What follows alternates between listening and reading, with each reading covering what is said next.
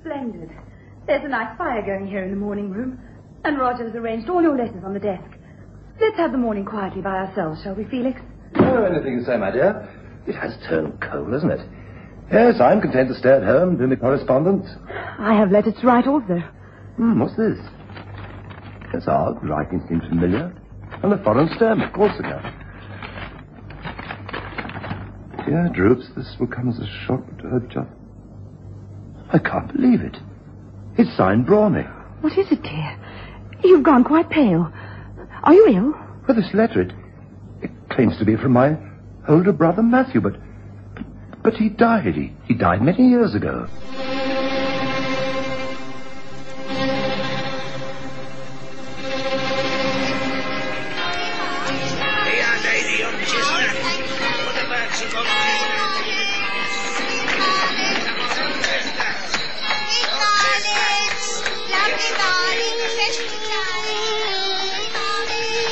We present the stories of Sherlock Holmes.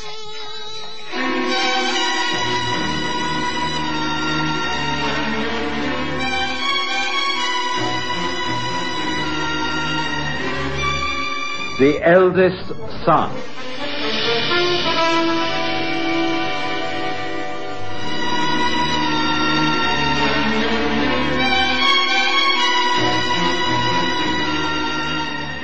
Looking back over the years and the hundreds of cases I've chronicled about Sherlock Holmes, I recall one of the most interesting to be the Chancery action brought by Matthew Inglethorpe for the recovery of his lawful inheritance.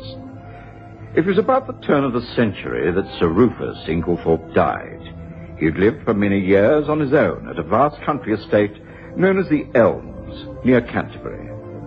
After his death, his younger son Felix and his wife Jennifer took over the house. For a while, all was peaceful. And then a ripple of rumour began to run through London society. The newspapers and social publications hinted that all was not well at the Elms. I think it was at that point that Holmes started taking an interest.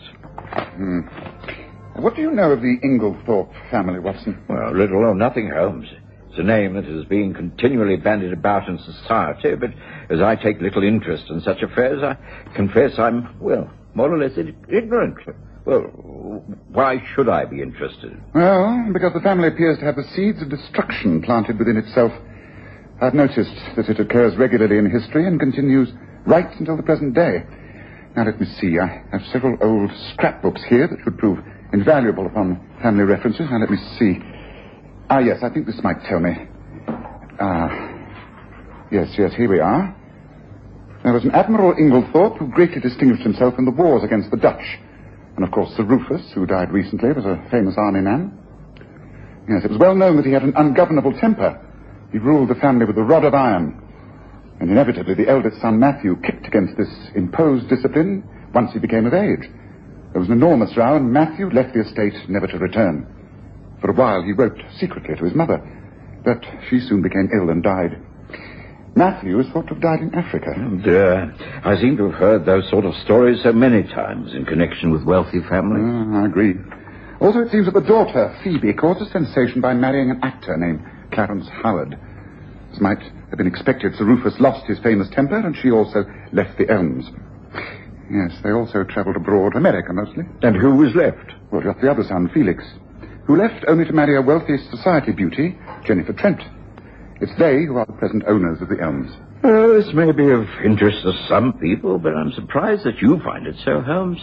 After all, the domestic squabble of the Inglethorpe family is a family matter. There's nothing criminal going on, surely. Not at the moment, but there could be. You see, Felix Inglethorpe used to be a member of the Diogenes Club. He's recently resigned, and my brother Mycroft attributes it to yet another family scandal. We appear to have a visitor. Now, this could be most interesting. You see, Mycroft was mentioning my name only recently to Jennifer Inglethorpe, who was distressed at her husband not using the club. Now, I wonder. A lady to see you, Mr. Holmes. Says she's sorry she doesn't have an appointment. But here's her card, and she's waiting below. She's very nice. Proper lady, beautifully dressed. Oh, thank you. Yes. Show the lady up, Mrs. Hudson. Very good, sir.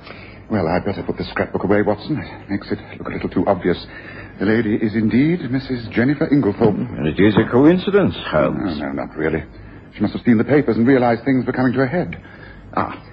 Mrs. Inglethorpe. Good day to you, madam. Pray do come in. It's a very cold day, but we have a good fire. Thank you. But... allow me to introduce you. This is my friend and colleague, Dr. Watson. You may feel free to speak to him as you would to me. This is a most delicate matter. Well, I'll leave you if you wish, madam. No. Your brother Mycroft has told me much about you, Mr. Holmes. And you too, Doctor.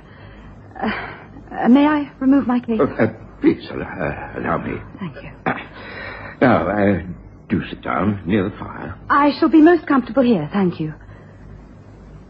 I hardly know where to begin. It is regarding your husband and the fact that there is a claimant to the Elms estates.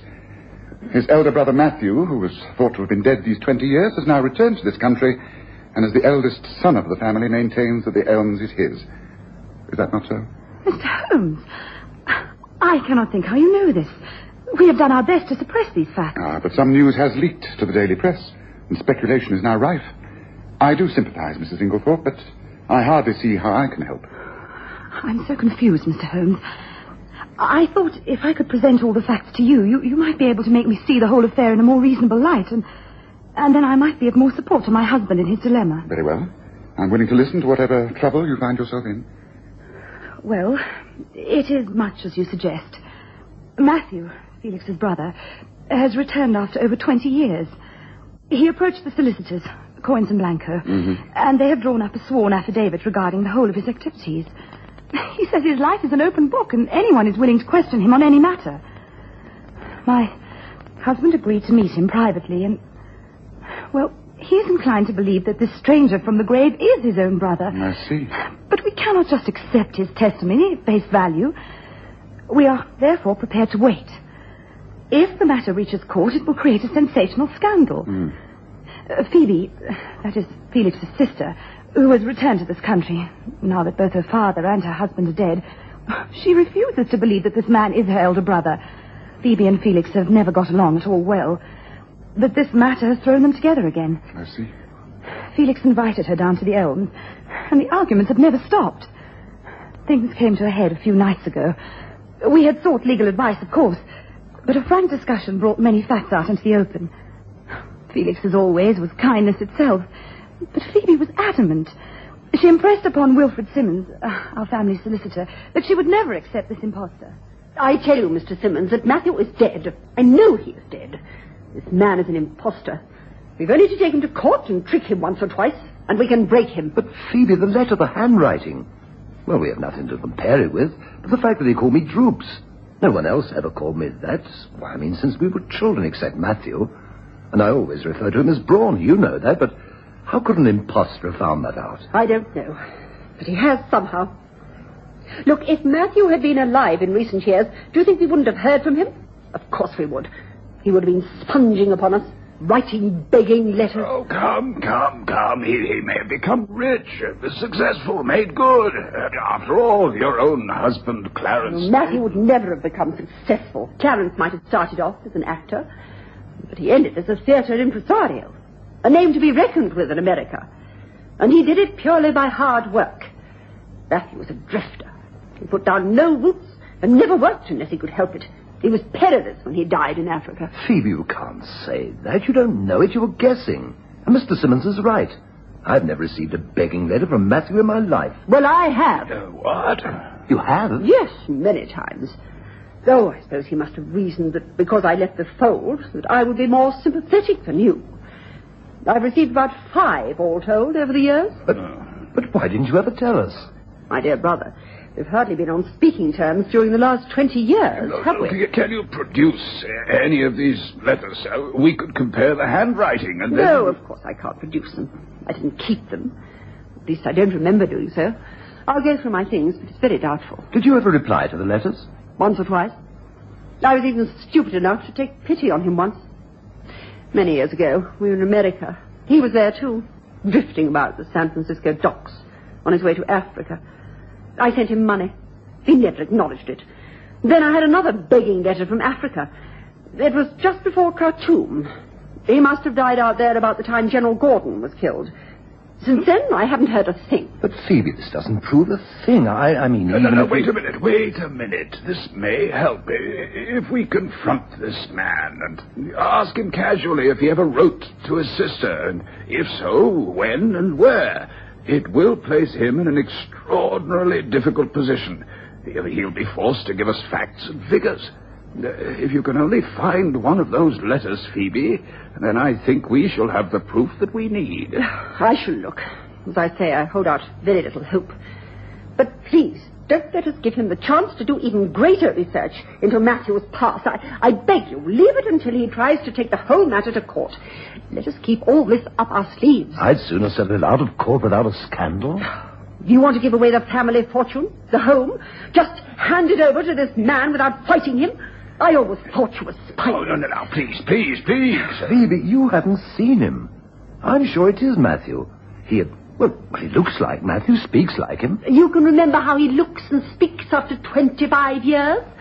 You were a youngster when you last saw him. You can't believe it's Matthew. And I won't let you hand everything over to him. Now, please. Let's keep all this to ourselves, at least for the next few days. Just let us wait and leave the next move to him. Now, what do you say? You agree? And that is where we are at the moment, Mr. Holmes. I came to ask your opinion. What do you think we should do? Fight the matter in court or not? What do you say? Jennifer Inglethorpe leaned forward in her chair and looked eagerly at Sherlock Holmes. He'd been listening intently to his story, his dressing gown wrapped around his tall frame, his head sunk upon his chest as he gazed into the fire. He placed the tips of his fingers together and then said, I advise you to remain quiet. Your sister-in-law is correct in one respect. In a position like this, the guilty parties will eventually give themselves away. But I think in this case quite a lot of rope will have to be played out before the culprits hang themselves. I was surprised that Holmes phrased his reply in the plural, but Mrs. Inglethorpe seemed quite satisfied. She rose to her feet. Thank you, Mr. Holmes. But will you promise me one thing? If at any time you can take an active part in the conclusion of this affair, you will do so regardless of our personal feelings. I will give you that promise, yes.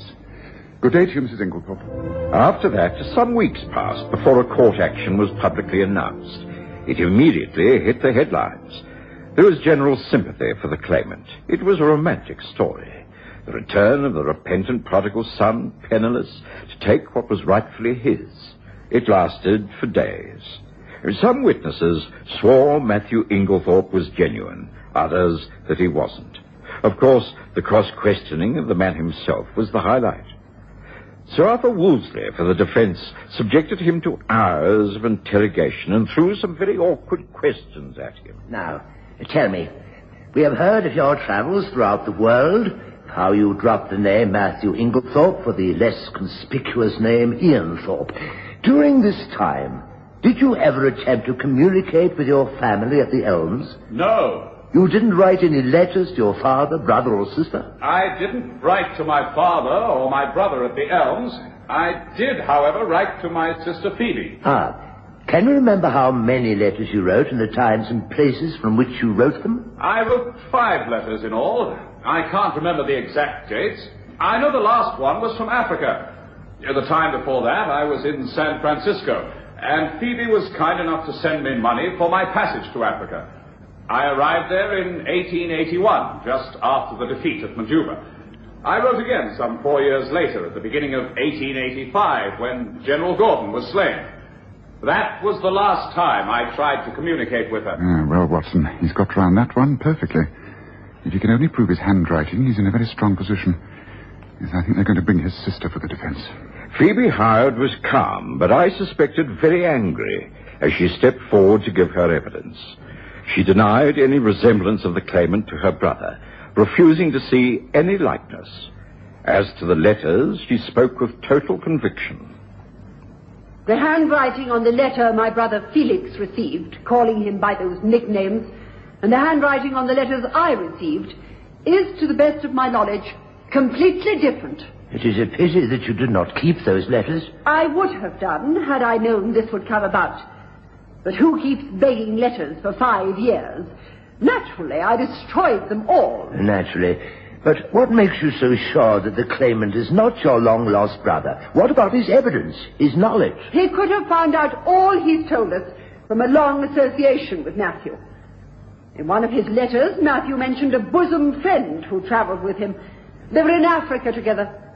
I believe that bosom friend to be here, sitting in this court, impersonating Matthew. In this court?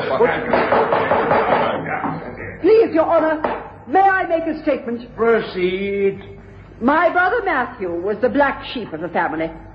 I was also treated as an outcast when I married the man I loved. Can't you see that if this man was Matthew, I should be delighted that he now came back to redress so many wrongs? I've no love for the past. I would dearly love to see a change in the old ways. If I truly believed this man was Matthew, I should embrace him with open arms. But as it is, I cannot believe him. I do not know him. But I know you, and our secret regarding the governess. Yes, Governess Grimston. We got her fired by placing stolen jewelry in her wardrobe, didn't we? You and me. And no one else knows this, not even Felix. Or have you forgotten that? I can't. Great heavens, Holmes. He has won the day. For that, it was literally all over, bar the shouting. Judgment was entered for Matthew Inglethorpe, and he was cheered when he left the law courts. There was great admiration also for Felix Inglethorpe when he was seen to shake hands most heartily with his elder brother. Phoebe Howard, however, heavily veiled and muffled in her furs, hastily climbed into a waiting hansom and vanished. The case was over. So, you think the case is over, do you, Watson? I beg your pardon, Holmes? Well, ever since we returned home, you've been wearing a satisfied smile, yet you haven't said a word. The events at the law courts could hardly have been more dramatic, could they? It's caught the public imagination, and everyone is pleased with the result. Except Phoebe Hart. Oh, I don't think she'll be too distressed. What do you mean by that? Well, simply that in her own words, she was prepared to embrace her real brother with open arms. I predict that it will not be long before she and Matthew are reconciled. Well, then the case really will be over. And if they'll all learn the lessons of the past, then perhaps this family will not fail again, as you think they're doomed to. I wish I could feel as confident as you, Watson, but I'm afraid I still think there is a considerable way to go. And until something positive occurs, well, we must just wait and see, mustn't we? And after that, I was determined to forget the whole affair. I concentrated upon my work. Although word did reach me that Holmes' prediction regarding a family reconciliation had in fact taken place. It seems that once again it was Felix Inglethorpe's generous nature that brought it about. Come. Surely it is time that we behaved sensibly. The facts have been faced. It is only natural that one should feel a certain animosity, but we must all try to rise above the circumstances. After all, Jennifer and I are the ones who stand to lose most. We are making preparations to leave the Elms. We shall return to town and establish our home there. You don't have to hurry in any way, Felix. And in fact, I should appreciate it if you could stay on and assist me in running the estates. No, I could not do that. They are yours to do as you like with. And what of you, Phoebe? I shall be all right. No need to worry about me. But these vast rooms, the running of the house. I'm still unmarried. There's no one here to play hostess. If you would consider returning to the Elms after all these years, I am more than willing to adjust to your taking your share. That is very generous of you, Matthew. But surely, after all that has happened, after all I have said about you, blackened your name. Will you consider joining me back at the old home and trying to make a future happy for both of us? Will you, Phoebe? It was shortly after Phoebe returned to the Elms that Sherlock Holmes made a rather unusual request. He'd been to see Jennifer Inglethorpe and her husband Felix, and had somehow contrived to get us all invited down to the Elms one Sunday. I confess I could see no reason for this, but curiosity made me accept the invitation. It was clear from the onset that Matthew and his sister Phoebe were slightly put out by our visit. Felix introduced us. And immediately, Holmes dominated the proceeding. I'm extremely sorry if this seems to be an intrusion in any way, but really, Mrs. Inglethorpe, you've only yourself to blame. Me? I don't understand. When you came to see me at my rooms in Baker Street, you made a request, and that was that if ever I saw fit to take an active part in the family drama, I should do so regardless of anyone's feelings, remember? Yes. Yes, of course. But I don't understand. No, but you will. Now, Mrs. Howard, it is with you that I shall start. By all means, Mr. Holmes. What exactly is it that you want? The truth, from your own lips. You see, it's one thing to cause emotional scenes with clever stories, but quite another to prevent those lies being verified. I have a good many friends in the United States. It did not take me long to confirm or deny the facts. I don't know what you mean. Your marriage, your husband's so-called success story, and his apparent death. Of course you married the actor Clarence Howard, and you did travel extensively with him, but he was out of work most of the time, wasn't he? What are you talking about? You ended up in cheap lodgings in Boston. Then you and he disappeared from the scene. There is no record of his death or burial in the United States, and no one has ever heard of him in the world of the theatrical impresarios where he's supposed to have made his name. Now, look here, Holmes. What are you insinuating? Are you trying to say I am saying that Clarence Howard didn't die. He remained very much alive. But Matthew Inglethorpe, the real Matthew Inglethorpe, did die out in Africa under the name of Ian Thorpe. Records could be checked there, you see.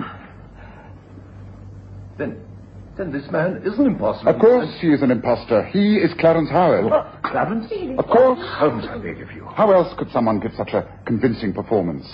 Retain all the facts and details of family life, unless he was a trained actor able to sustain a characterization. And all the information he gave us was drummed into him by Phoebe, his own wife.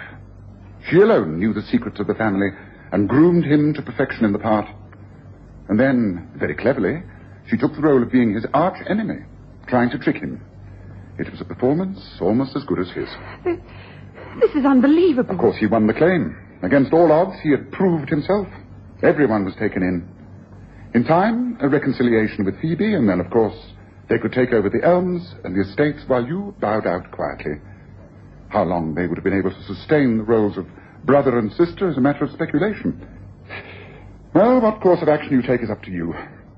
I should guess that the next court case will be even more of a sensation than the first one. Don't you agree? Holmes and I returned to Baker Street immediately, and I cannot imagine the scenes that must have taken place back at the Elms. Once again, I was at a loss to know how Sherlock Holmes had arrived at the truth. Every little detail was so overwhelmingly glib. His evidence, I mean. He remembered everything. The man knew far too much at just the right time. And the one member of the family who was never mentioned was Clarence Howard. It was worth checking up on. Facts. That's what detection is made of, Watson. Lies can never replace facts. Oh, she was very clever, but just a little too clever, don't you think?